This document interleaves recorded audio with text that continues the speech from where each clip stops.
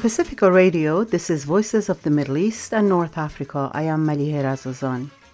This week we have a conversation with well-known South African peace and justice activist Naim Jinnah about the erasure of Desmond Tutu's passionate support for Palestinian rights from obituaries in mainstream media. Later in the program, we speak with Tara Sepehrifar, a senior Iran researcher at Human Rights Watch, about the death of jailed Iranian poet and documentary filmmaker Baktash Optin. He died in a hospital in Tehran after contracting COVID-19 in detention.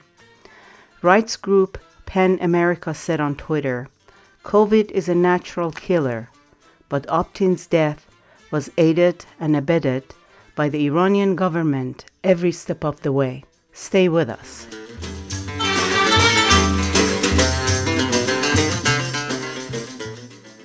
Archbishop Desmond Tutu, who died 2 weeks ago, has been described and will be remembered as a moral and ethical giant, even by some of his adversaries. But one important facet of his exemplary legacy has been largely obscured in the Western media: his passionate advocacy for Palestinian rights. Khalil Bendib spoke with prominent South African peace and justice activist Naim Jinnah about the reasons behind this attempt to censor this great man, as well as the deepening support for the Palestinian cause in Africa's largest economy. Naim Jinnah, welcome to Voices of the Middle East and North Africa. It's an honor to have you with us today. It's an honor for me, Khalil, to be on your show. Black Nazi pig. These words were scrawled on the walls of St. George Anglican Cathedral in occupied East Jerusalem, where Archbishop Desmond Tutu was staying during a Christmas visit to occupied Palestine in 1989. In 2014, the South African Jewish Report, which is the country's official Jewish community newspaper, published an op-ed piece that likened Tutu to Adolf Hitler, no less. In your opinion, why this kind of vitriol against the Archbishop? Well, I think the pro-Israeli lobby and Zionist apologists, not only in South Africa, of course, in various parts of the world, have established themselves over years, over decades, as the kind of the dominant narrative on the Palestinian issue. And certainly we see this very much in the United States and in South Africa, where these lobbies are pretty strong. You might not know this, Khalil, but the South African Jewish community is, vast majority, is Zionist and pro-Israeli. Different to some extent from the American one as well. A few years ago, there was some study done. The South African Jewish community per capita sends more money to Israel than any other Jewish community in the world. So they've established themselves as the kind of dominant narrative on the issue. And then when you have someone who comes up, even though it might be a person who is very respected in all circles, but kind of knocks a hole or makes a crack in that narrative, and particularly because it's such a respected person, in a sense, he or she can't be allowed to get away with it, because that crack could just get bigger. So I think we're seeing this more recently with some of these celebrities. I mean, look at the response that Emma Watson got. Emma Watson, who doesn't really speak politics much, hasn't really said anything about Palestine in the past, but one tweet. Emma Watson is a famous actress.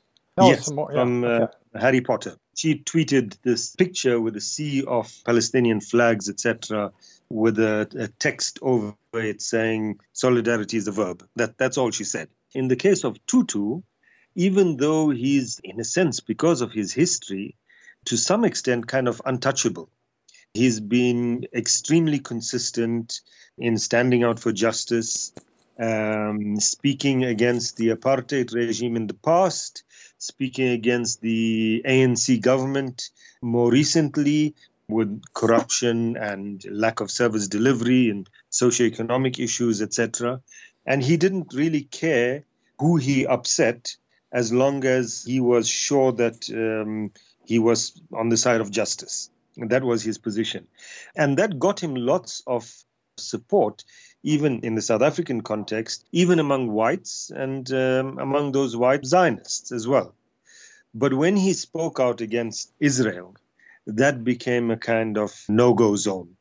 And when he started saying things like, what I see done against the Palestinians reminds me of what was done against black South Africans, and then went beyond that to say that what is done against Palestinians by Israel is worse than what South Africans experienced, he had to be shut down. And as we're seeing now, Khalil, the shutting down didn't last only while he was alive, but people like Dershowitz and others have continued that stuff about him being anti-Semitic, even racist, etc., after his death. Yes, and as you were saying, because of his credentials, because of his incredible standing, it becomes more urgent to attack him, not less. Absolutely. Because if you let Desmond Tutu get away with that, suddenly people will start thinking that maybe there's some sense in what he's saying. So you can't let him get away with it. You made a distinction between the South African Jewish community and the one in the United States. Did you mean that it's even more Zionistic than the one here in the States? Because here it's not clear what the numbers are. There are no official numbers stating, well, it's the majority of the Jewish community or it's a minority that supports Israel unconditionally. What did you mean by that distinction? So our sense is that in the American Jewish community, increasingly over the years, there's a diversity in terms of positions regarding Israel. Certainly. So there are yes. those hardcore pro-Israeli, unquestioningly so. There are those even organized groups that are supportive of Israel but somewhat critical. Then there are those that are just non-Zionist, and then there are anti-Zionists among the Jews in the United States. In South Africa, the vast majority are pro-Israeli, and this comes out through various ways. There is a small but vocal pro-Palestinian group within the Jewish community, mostly activists who are also involved in various other things, including some who are actually religious Jews. But it is a small minority. The vast majority is uncritically, unquestioningly pro-Israel. Desmond Tutu wrote that, quote, the Israeli government is placed on a pedestal, and to criticize it is to be immediately dubbed anti-Semitic. People are scared in the U.S. to say wrong is wrong because the pro-Israeli lobby is powerful, very powerful, end of quote. Some on the American left, including Noam Chomsky himself, claim that portraying the pro-Israel lobby as powerful is anti-Semitic, or at least divisive and counterproductive. How does the South African left, diverse as it may be, generally stand on this particular issue? Are some anti-colonialist activists making the same claim that somehow it's not really a question of lobby, it's other things that are at work? No, I don't know of anyone in South Africa, in the left particularly, who is making that kind of an argument. And perhaps partly it's because the diversity within the Jewish community, as I said, is less than in the US. But also partly because those Jews who are pro-Palestinian are very vocal, very uncompromising. And we talk about people like Ronnie Kasrils, who was a commander in the ANC's armed wing, Umkhonto we Sizwe, in the leadership of the South African Communist Party. After 1994, served under Mandela and Thabo Mbeki as deputy minister and then minister, including Minister of Intelligence. We talk about someone like Stephen Friedman, who's one of the most well-known political commentators in South Africa, is a religious Jew, preaches at a synagogue every week and supports a one-state solution and is completely anti-Zionist, and various others. So when these voices, Jewish voices, are as uncompromising in their opposition to Israeli apartheid as they are, in a sense, they don't leave that space open to be able to say that kind of thing. And secondly, that they make it clear that they are Jews, most of them. Some of them don't really care much about the Jewish identity, but most of them, they make it clear that they are Jews, and being Jewish means that they oppose Israel's practices. I mean, Stephen Friedman would say that being Jewish and being a scholar of Judaism and Jewish communities over millennia, that it's because of that he does not believe in a Jewish state, because he believes that Jews are actually better served in democratic societies than in a state of their own. So you have that kind of an opinion. And so when I say, as I said earlier on, that the vast majority of the South African Jewish community is pro-Israeli, from the anti-Israeli side of the Jewish community, no one's going to blink and say, well, that sounds anti-Semitic. Why are you lumping all Jews together? Because this is the reality. We accept it as the reality. Desmond Tutu called on the Cape Town Opera Company to boycott a tour of Israel and for South African academic institutions to cut ties with those in Israel. In that, he's also more radical and more, I would say, consistent with his values than someone like Noam Chomsky in this country. The vilification of Tutu's Palestine legacy continued, as you mentioned earlier, even after he died. And tributes in the mainstream media, particularly in the United States and Europe, focus exclusively on Tutu's message of dialogue and reconciliation, reducing his legacy both in South Africa and abroad to a fairy tale of forgiveness rather than the long and hard, often angry quest for global justice and freedom. That's happened to Martin Luther King as well. Tell us a little bit about this phenomenon of accepting only certain parts of the man. First, on the first part of what you said, Khalil, I mean, it's clear that Tutu, it wasn't a case of he went to Palestine, he met Christians there, got upset and came and made a speech. He was consistent in his support of the Palestinian struggle as a struggle for justice. He supported the BDS campaign. I mean, in the old apartheid days, in the South African apartheid days, he was one of the strong global campaigners for what we call the sanctions campaign against South Africa, which was essentially BDS. Yes. And he continued with the Palestinian case, he continued. In the last few years of his life, he withdrew from public life, and that's because he was very ill and made that decision, and, his family, etc. But he would occasionally, you'd see his name pop up, having endorsed some statement or given some message. And it was usually on the Palestinian issue. He felt so strongly about it that he kind of came out of that retirement just briefly to make such a comment. You mentioned Martin Luther King as being a victim of this kind of thing as well. In our context, we also have Nelson Mandela. Nelson Mandela, and with Mandela, it started before he died even. He's portrayed as this teddy bear. Yeah. I mean, this shopping center in Johannesburg, which is one of the kind of upper class rich shopping malls in the country, there's something called Mandela Square, huge statue of Mandela dancing. And this is the kind of image that white people would like to have of Mandela, the guy who reconciled with white people, the guy who danced. And let me just say this, that I have often heard from young Zionists, some of whom were not even born in 94 or even in 1990 when Mandela was released from prison. After speaking about Palestine, you'd hear one or two of them make a comment such as, if only the Palestinians were to follow Nelson Mandela's example, engage in a peaceful struggle. Well, Mandela was sentenced to life imprisonment because he was the head of Mkhonto we Sizwe, the spear of the nation, the armed wing of the ANC, not because he was a follower of Gandhi. He didn't believe in passive resistance. I mean, he was, right. He trained with the Algerian revolutionaries on how to shoot, how to use weapons, just before he got arrested. Yet the kind of version that we see of Mandela is this teddy bear version. And this kind of repackaging of the image, what it does is, in fact, it robs oppressed people of the reality and the true value of their own leaders and their own icons.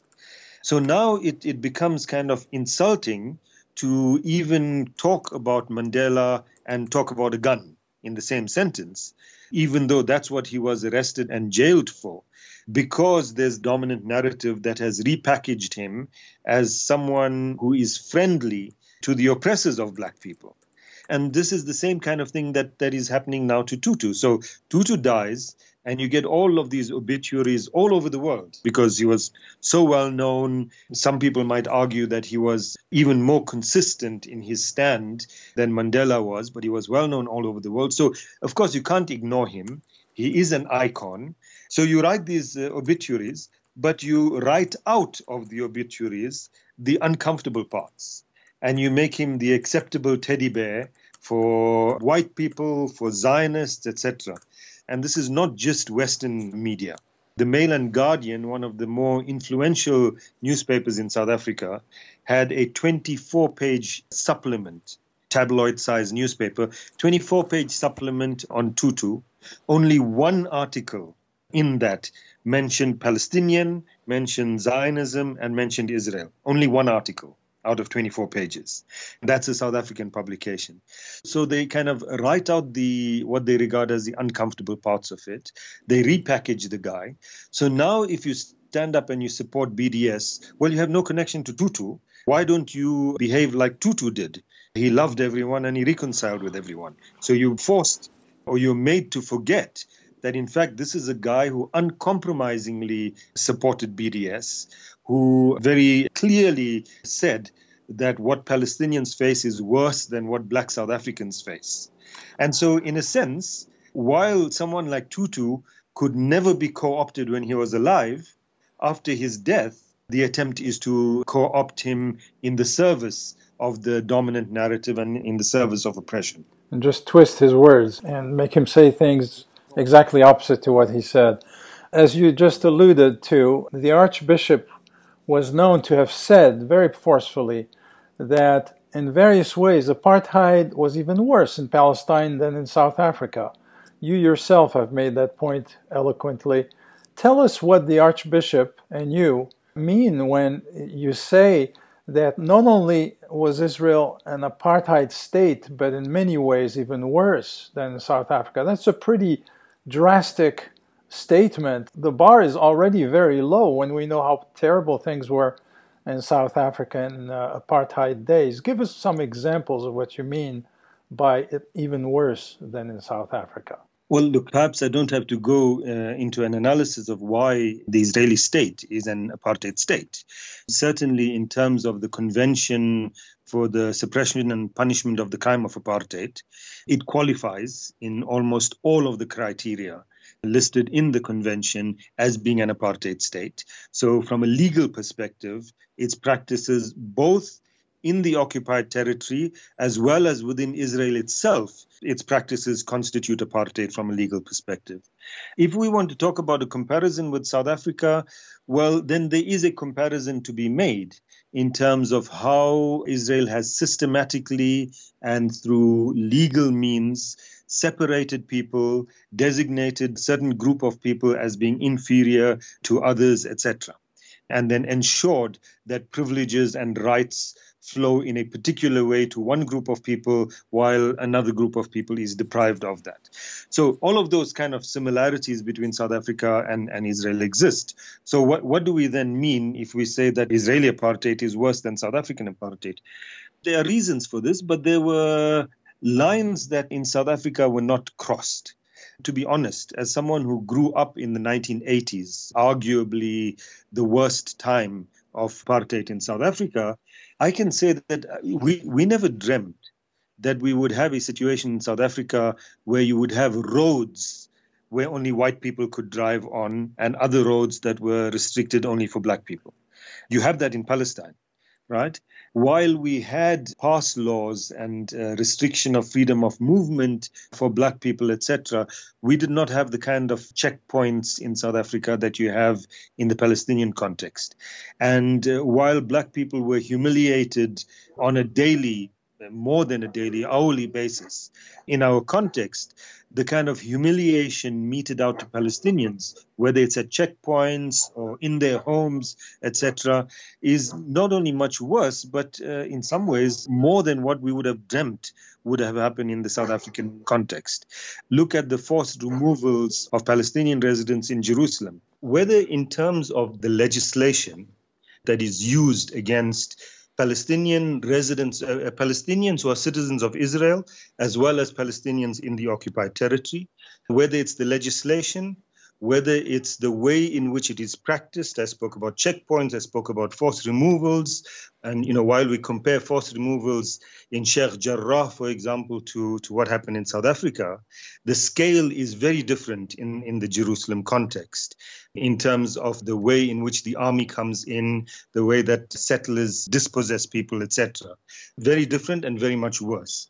And then, of course, in terms of the repressive machinery that is used to maintain apartheid, in the Palestinian context, much worse than what it was in South Africa. To be honest, I've said this many a time, but Archbishop Tutu said it as well, that we never had in the South Africa the equivalent of F-16 or Apache helicopters flying over our townships, dropping bombs and firing on people.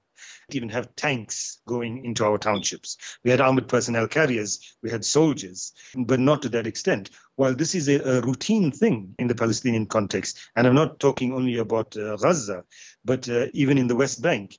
The West Bank is, in fact, under military occupation, and the governance of the West Bank is left up to the Israeli occupation forces, not even the civilian government. That was a very different context from what we had in South African situation.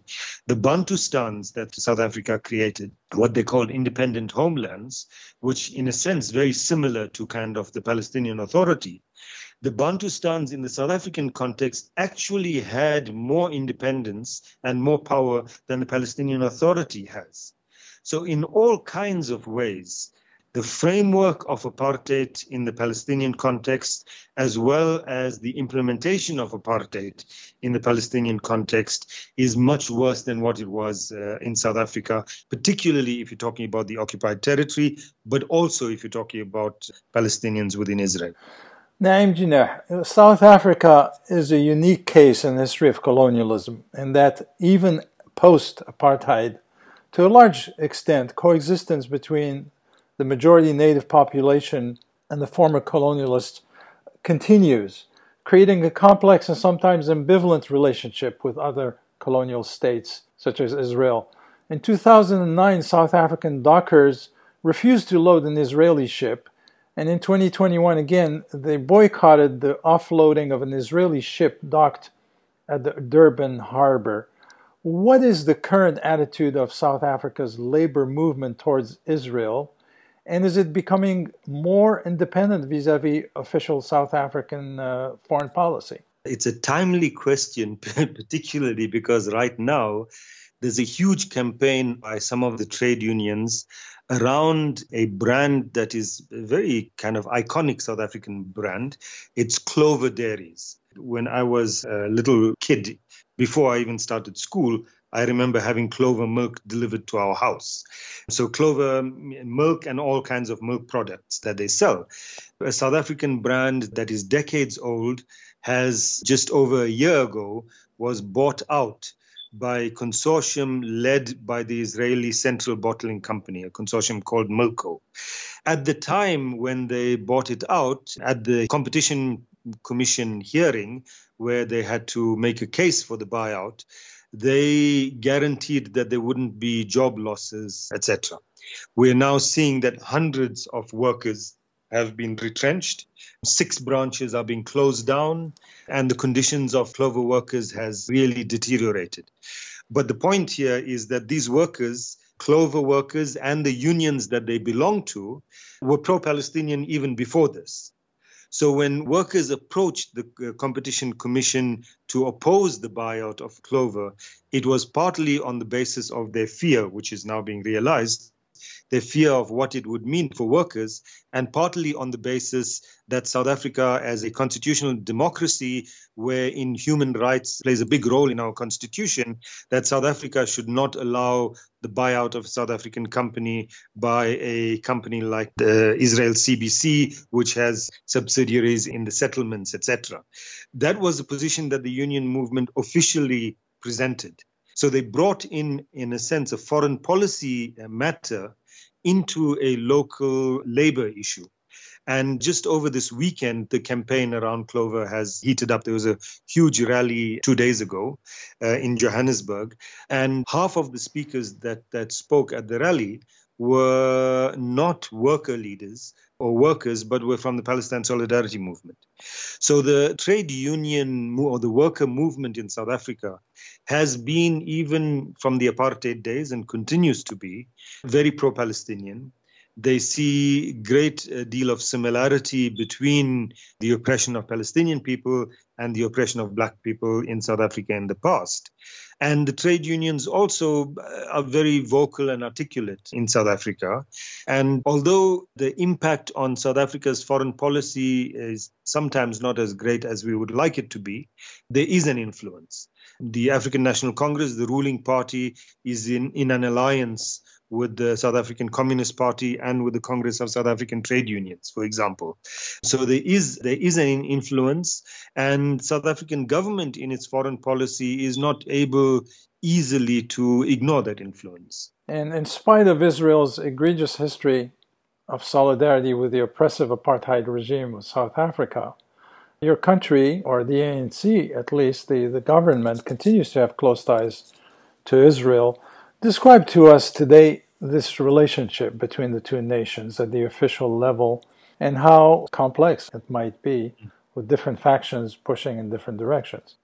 So first, of course, in the apartheid era, the relationship between the two, between Israel and apartheid South Africa, was extremely close. Israel played a huge role in sanctions busting for the apartheid South African state. So there were a range of products which couldn't get into the European market, would be exported to Israel, repackaged as Israeli, and then get exported to Europe to be sold without any mention of it being from South Africa, for example. But there were also very close relations in terms of military cooperation, intelligence cooperation, and notoriously nuclear cooperation. So both apartheid South Africa and apartheid Israel developed nuclear weapons, and they did that collaboratively. This was the relationship in the past. Even when the sanctions campaign had taken its strongest toll on the South African state and on the South African people, of course, because that's the effect of sanctions, there was a particular exception that was made by the apartheid government for the South African Jewish community if they were sending money to Israel. So exchange control regulations were eased if they were sending money to Israel, for example. So the relationship between the two, between Israel and apartheid South Africa, was extremely close. After the unbanning of the liberation movements and the release of political prisoners in 1990, Israel, of course, saw the writing on the wall, attempted to get close to the ANC, and that has played out in different ways at different times. So, of course, South Africa didn't end diplomatic relations with Israel, didn't even end trade relations with Israel.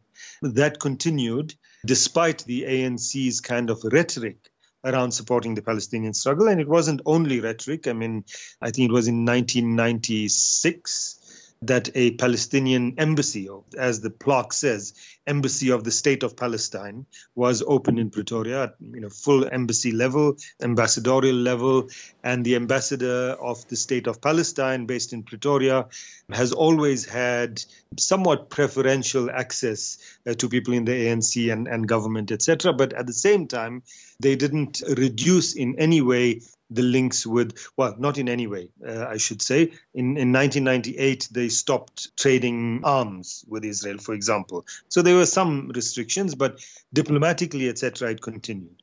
And then you had at different points, for example, on two occasions that I can think of, ambassadors who were sent from South Africa to Israel were extremely pro-Israeli. One of them was Christian evangelist, who believed that Israel was the promised land and all of that, went there, and particularly because he was a black person, gave tons of interviews saying that there's no similarity between Israel and apartheid South Africa, etc. So you had these ups and downs. In between these two ambassadors that I spoke of, there was an ambassador who at a South African heads of missions meeting tried to convince the South African Foreign Affairs Ministry to take a resolution of non-cooperation with Israel. So you had these kind of different things happening. And then you had a situation around the early to mid-2000s when Thabo Mbeki, as president, decided, for whatever reason, decided that South Africa could play a role in mediating between the Israelis and Palestinians. And so there were a number of Israeli delegations that were brought to South Africa and some mediation efforts that were started, etc. Clearly, the South African government and the ANC were being played by Israel, who had the support of the United States and didn't care about a country like South Africa. But what happened was that the discourse narrative was continually that South Africa can't play this role of being a mediator as long as they continue to support the Palestinians in the way that they do. And so in 2003, the South African government under the ANC signed a trade agreement with Israel. And from 2003 until very recently, trade between Israel and South Africa in both directions have increased year on year because of that trade agreement in 2003. So you had that. But then in the late 2000s, then was a decision taken by the foreign ministry. And in between this period, there were a number of other things happened. Business delegations from South Africa that went to Israel, local police that were taken to Israel for training without the knowledge of the national government, those kinds of things, local councillors, etc.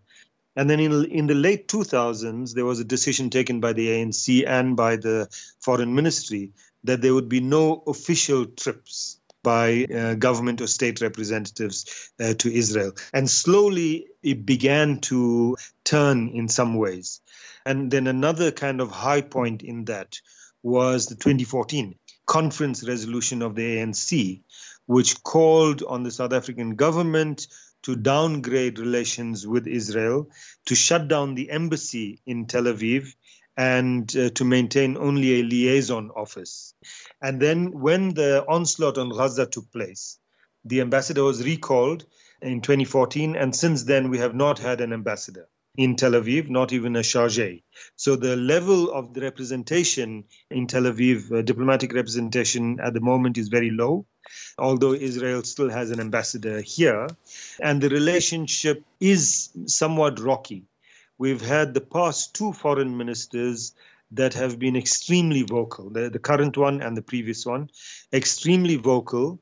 The current foreign minister now has promised to ensure that South Africa, believe it or not, South Africa has to date not signed the Convention on Apartheid, has guaranteed that it will be signed soon this year, and that in fact Israel falls foul of the convention and it must be named as such in multilateral fora like the United Nations. So there have been these kinds of ups and downs. At the moment, we have both a foreign minister and a president who have been pretty strong on the issue in their criticism of Israel, and particularly with the last couple of onslaughts on Gaza.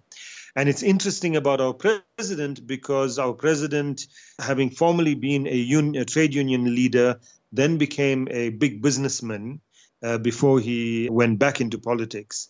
And as a businessman, he had lots of trade dealings with Zionists in South Africa and with Israel. But despite that, he has been quite strong on the issue. So I think that's where we are at the moment, ups and downs, but I think at a place at the moment where there are openings for the Palestinian cause. The trend is very good. I'm glad to hear that. It seems that the work of Desmond Tutu and people like yourself is bearing fruit, thankfully. and a number of people, I should say, within the ANC who have worked very hard over many years. And earlier on I mentioned Ronnie Kasrils, for example. Ronnie Kasrils, when he was Deputy Minister of Defense, then Minister of Waterways and Forestry, and then Intelligence, would laugh about the fact that at cabinet meetings he sometimes would be the only one insistent, like a crackpot, insistent on government taking a strong position on the Palestinian issue. And so there were people like that who ensured that those who wanted to take advantage of the links with Israel for themselves or for their own projects or whatever, that they would always be looked at with criticism. And I think that pressure from within the ANC also has borne fruit. It's very encouraging to see that Africa's largest economy, namely South Africa's, is taking this path at the time when we see Arab Gulf countries making friends with Israel. It gives you a sense of hope Absolutely. Yeah. And I should just say that there was a time a few years ago when whenever we would call on the South African government to support BDS, for example, or to withdraw our ambassador, close down the Israeli embassy, the response would be, and one, I suppose, can have a small degree of sympathy with the response. The response would be, well, if the Arab League takes that kind of a position, we'll follow. I think that the ANC has also got to a point where they realize that the Arab League is a bit of a joke. Yes. And then, of course, that has been helped, I say that tongue-in-cheek, by all of these normalization agreements more recently. In 2014, when there was supposed to have been the Israel-Africa Summit in Togo, South Africa and Algeria were the two countries that campaigned vigorously on the continent to ensure that the summit wouldn't take place. Now, with the granting of accreditation to Israel in the African Union, South Africa has been one of the foremost countries campaigning against it. And irrespective of the fact that one of the biggest supporters of the accreditation is Morocco, an Arab state, that Egypt, for example, has been lackluster in its position on this issue. The South African view has been that this is not about what the Arab states say. This is about the legitimacy and the credibility and human rights from an African perspective. And so they've been at the forefront of that as well. And I would add that it is not by accident that two countries that have possibly suffered the most from colonialism historically, or two of them at least, are in the forefront of Palestinian solidarity, Algeria and South Africa. It's not the same story in Morocco or in Egypt. They have not been subjected to the kind of secular settler colonialism that both South Africa and Algeria have known.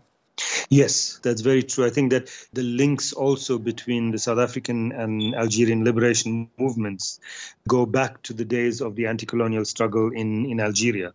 And those have persisted through the years or decades of exile of the South African liberation movement. And the Algerian support for the South African struggle has been quite unwavering. Also, I should just add to this that as regards the Moroccan case, the relations between Morocco and South Africa are not great.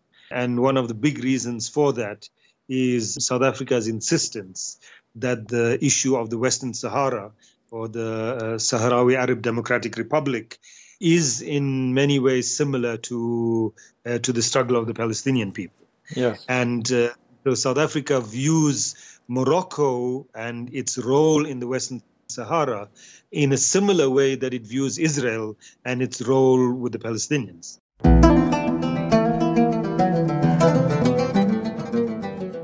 Naeem Jannah is a prominent South African peace and justice activist and the executive director of the Afro-Middle East Center, a research institute dedicated to studying the Middle East and North Africa and the relations between that region and the rest of Africa. He spoke with Khalil Bendib. From Pacifica Radio, this is Voices of the Middle East and North Africa.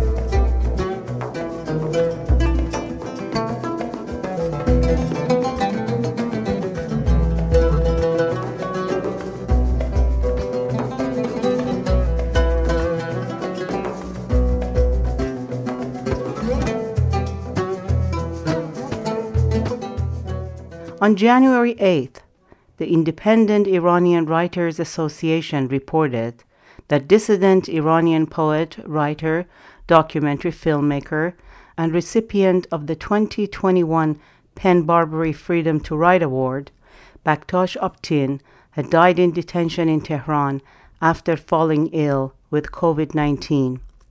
While in prison, Mr. Optin contracted COVID-19, but he was denied medical treatment until it was too late.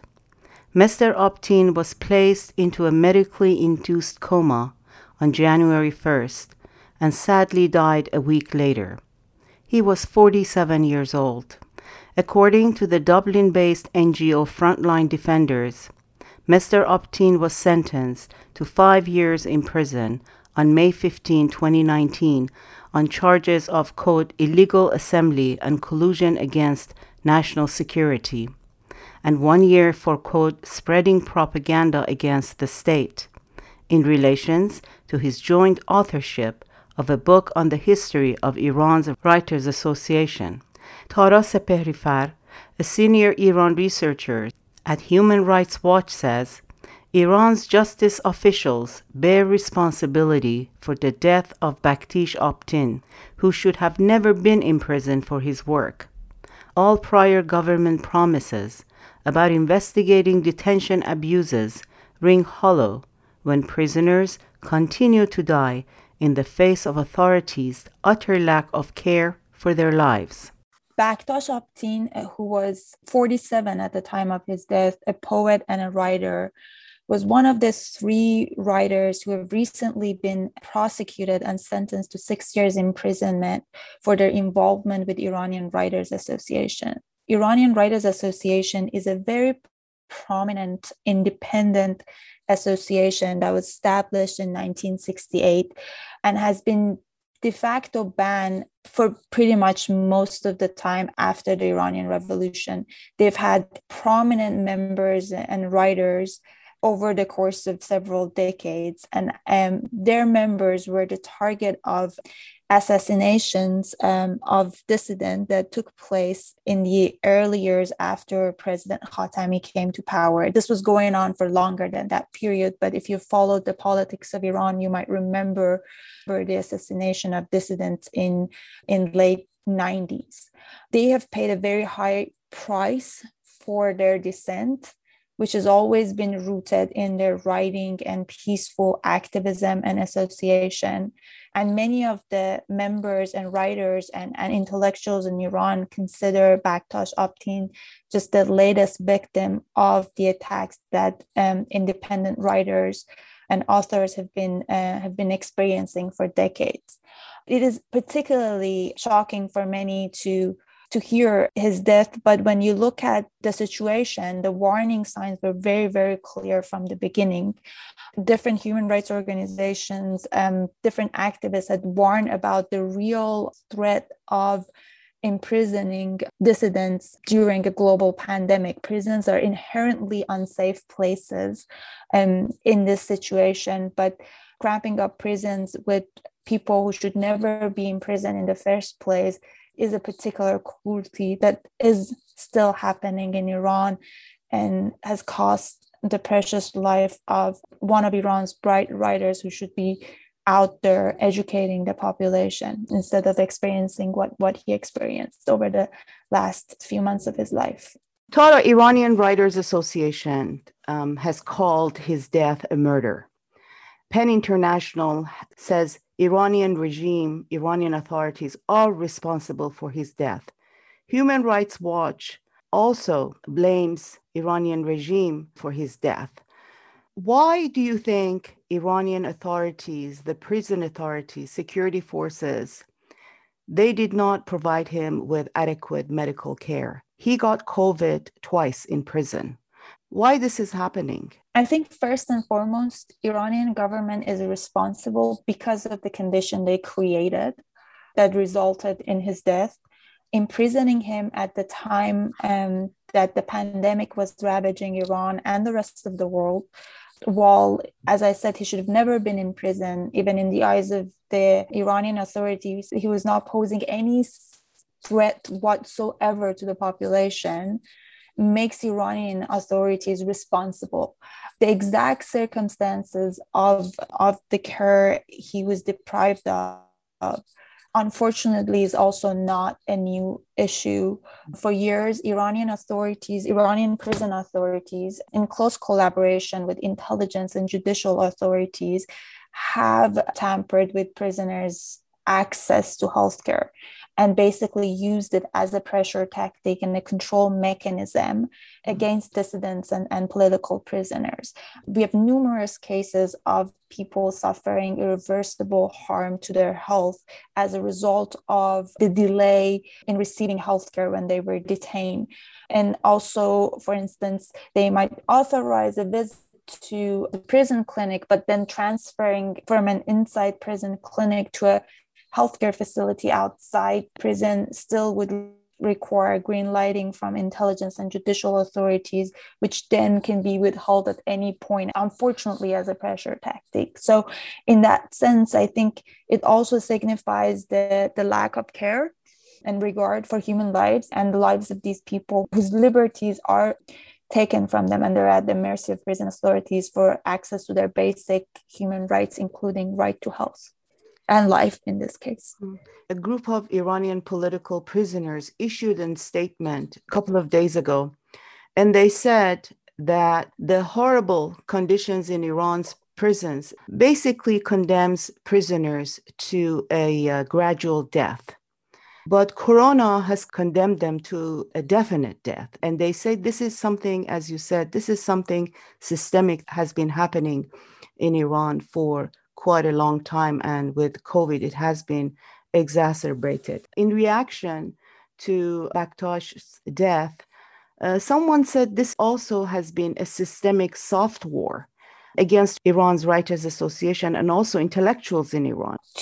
More than 2 years into the pandemic, we can't claim that we know everything about how the policy should be shaped around the response to this pandemic should be shaped. But there are things we very clearly know about the risks and the need to mitigate those risks. Depopulating prisons and not imposing individuals, particularly those with immunocompromised systems, to additional risk. Those are no-brainers. You ask anyone who has ever read any article about this issue, it's very, very clear. Iranian authorities also recognized these inherent risks within prison facilities. During the first year of the pandemic, immediately after the first wave that hit Iran, they reportedly released or temporarily released up to 85,000 prisoners. So I think the question here that they need to answer, and I suspect we have an answer for that here, is that why majority of peaceful dissidents and political prisoners who are not facing any violent charges whatsoever, but yet are spending prison sentences that are longer than 5 years, which was the cutoff limit that was proposed by the judiciary for using clemency and temporary release effort, were excluded from those measures. And I think unfortunately, the answer to that is that despite everything that is happening in the country, the deterioration of the economic condition, environmental crisis, the pandemic and the health crisis, all of that combined, somehow the security establishment, the core security establishment of the system still considers peaceful dissident as a higher threat than many of those real world crises that they're dealing with. Otherwise, I don't think there's any justification. I mean, even now, it's not justified. I'm just saying from their perspective, there's no reason whatsoever for them to summon Bakhtosh, Optin, and his co-defenders to serve a sentence at the time that the pandemic is going on in the country. And I think activists are right to feel that this is part of a larger policy on repressing dissent, in using and deploying various tactics, which has been going on for years. One side of it is imprisonment. At times, as I mentioned earlier, it took the most violent form of literally physically eliminating those peaceful dissident they considered a threat. But then it also happens at various levels, depriving them of employment opportunities, ensuring that they cannot form any kind of independent associations, trying to harass them by summoning them for informal questions, if not formal summoning to serve a sentence. So the system has, over time, gotten more sophisticated, yet more bureaucratic, with the aim of controlling peaceful dissent. One of the members of Iran's Writers Association recently said in an interview that once they target you, meaning the regime and the security forces, they will never leave you alone. And in the case of Baktash, we see that he was recycled in and out of prison, as have been so many other political prisoners in Iran. As you were quoted in the press release by the Human Rights Watch, you said Iran's justice officials bear responsibility for the death of Baktash Optin, who should have never been imprisoned for his work. So what were the charges against him? Baktash Optin and his co-defendant were facing two of the most common charges that these days dissidents face: assembly and collusion to act against national security and propaganda against the state. And according to reports, including by the writers themselves, the evidence used to justify those charges were their work in connection with the Iranian Writers Associations and attending, for instance, anniversary of the death of a prominent Iranian poet or the authors who were killed during the assassination of dissidents. So it is very, very clear for us that this was an arbitrary case of prosecution that happened against him, and there was no justification whatsoever for his imprisonment. And I just want to complement what you mentioned about the quote of "once you're targeted, you're not left alone." I think you would be left alone only when you agree to cease your activities. So the demand is very, very clear. Like, we want you to stop what you're doing, and as long as you're not backing down, we have all these tools at our disposal to coerce you to do so. During the interviews I do with victims of human rights violations and years of experiencing activism in Iran, the message is very clear. It's not about reasoning with them. It's not about entering a dialogue and explaining your rationale, or, for instance, trying to explain that your aim is or is not overthrowing the system. It's that your activities need to be stopped and you need to be silent, because sometimes you just have the potential to mobilize certain people for very legitimate demands, nothing that would even be considered a legitimate security threat. So far this year, Baktash is the second political prisoner who has died in Iran's prisons. The other one, unfortunately, is the case of Kian Adelpour, who died after going on hunger strike to protest being imprisoned without a fair trial. What can you tell us about this young man? Unfortunately, we actually don't know much about the situation of the other case. And I think that's more of a common issue, that many times we learn about these cases that are also usually outside the capital. Yeah. He was in Khuzestan. Exactly. Province. It was, Khuzestan province. Our information about prison system outside Tehran and major cities is pretty limited. And I think we need to be humble about the fact that we have not done a great job of documenting the severity of violations that happen in prisons outside the capital. But horrendous condition, Evin is probably the best prison in terms of having access to many of the basic necessities, and it only gets worse when you leave the capital. And again, as I was saying, there usually in these cases, we either find out very late or after the tragic incident happened, which makes the case of Baktash Optin even more shocking. Case of a prominent writer that was being followed by various people inside the country and activists inside the country, as well as different international organizations. And he was detained in Evin prison, in one of the wards that keeps many high-profile activists. Despite all these opportunities for access and intervention and attempt by human rights group, we still are faced with this very tragic outcome, which I think should raise alarm about the condition in prison, and also should be a wake-up call for us to know that even in the case of most high-profile prisoners, prison authorities do act with very little or utter lack of care for their well-being. So I think it should make all of us a lot more vigilant about the situation and sensitive, and we should redouble our effort to work on these issues, because it's literally the matter of life and death.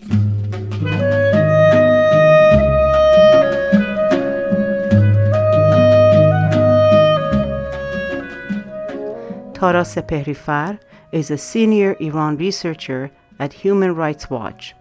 To hear the full interview, please visit statushour.com. From Pacifica Radio, this is Voices of the Middle East and North Africa.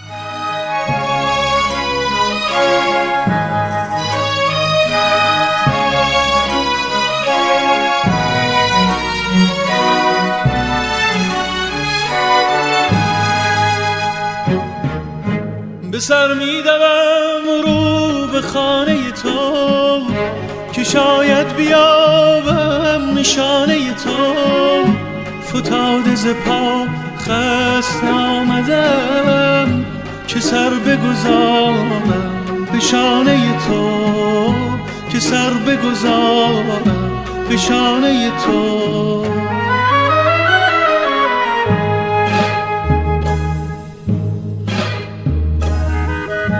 به سر می‌دوم رو به خانه تو که شاید بیابم نشانه تو.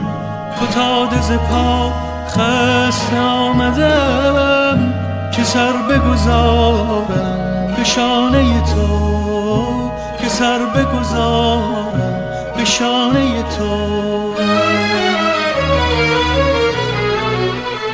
And that's it for us this week. Voices of the Middle East and North Africa is produced at KPFA Studios in Berkeley. You can find us on Twitter at Womena_radio or listen to our past shows on iTunes or SoundCloud at Voices of the Middle East and North Africa. You can also reach us by email at womenaradio@gmail.com. Please join us next week for another edition of Voices of the Middle East and North Africa, and thank you for listening. وگرنه ز چشم نخافه من تا سپید دمان جوی خون برود. ز جور فلک مانده در قفسم تا به سنگ ستم پر شکسته مرا. وگر این قفس را برشکنم تا کجا ببرد بال خسته مرا.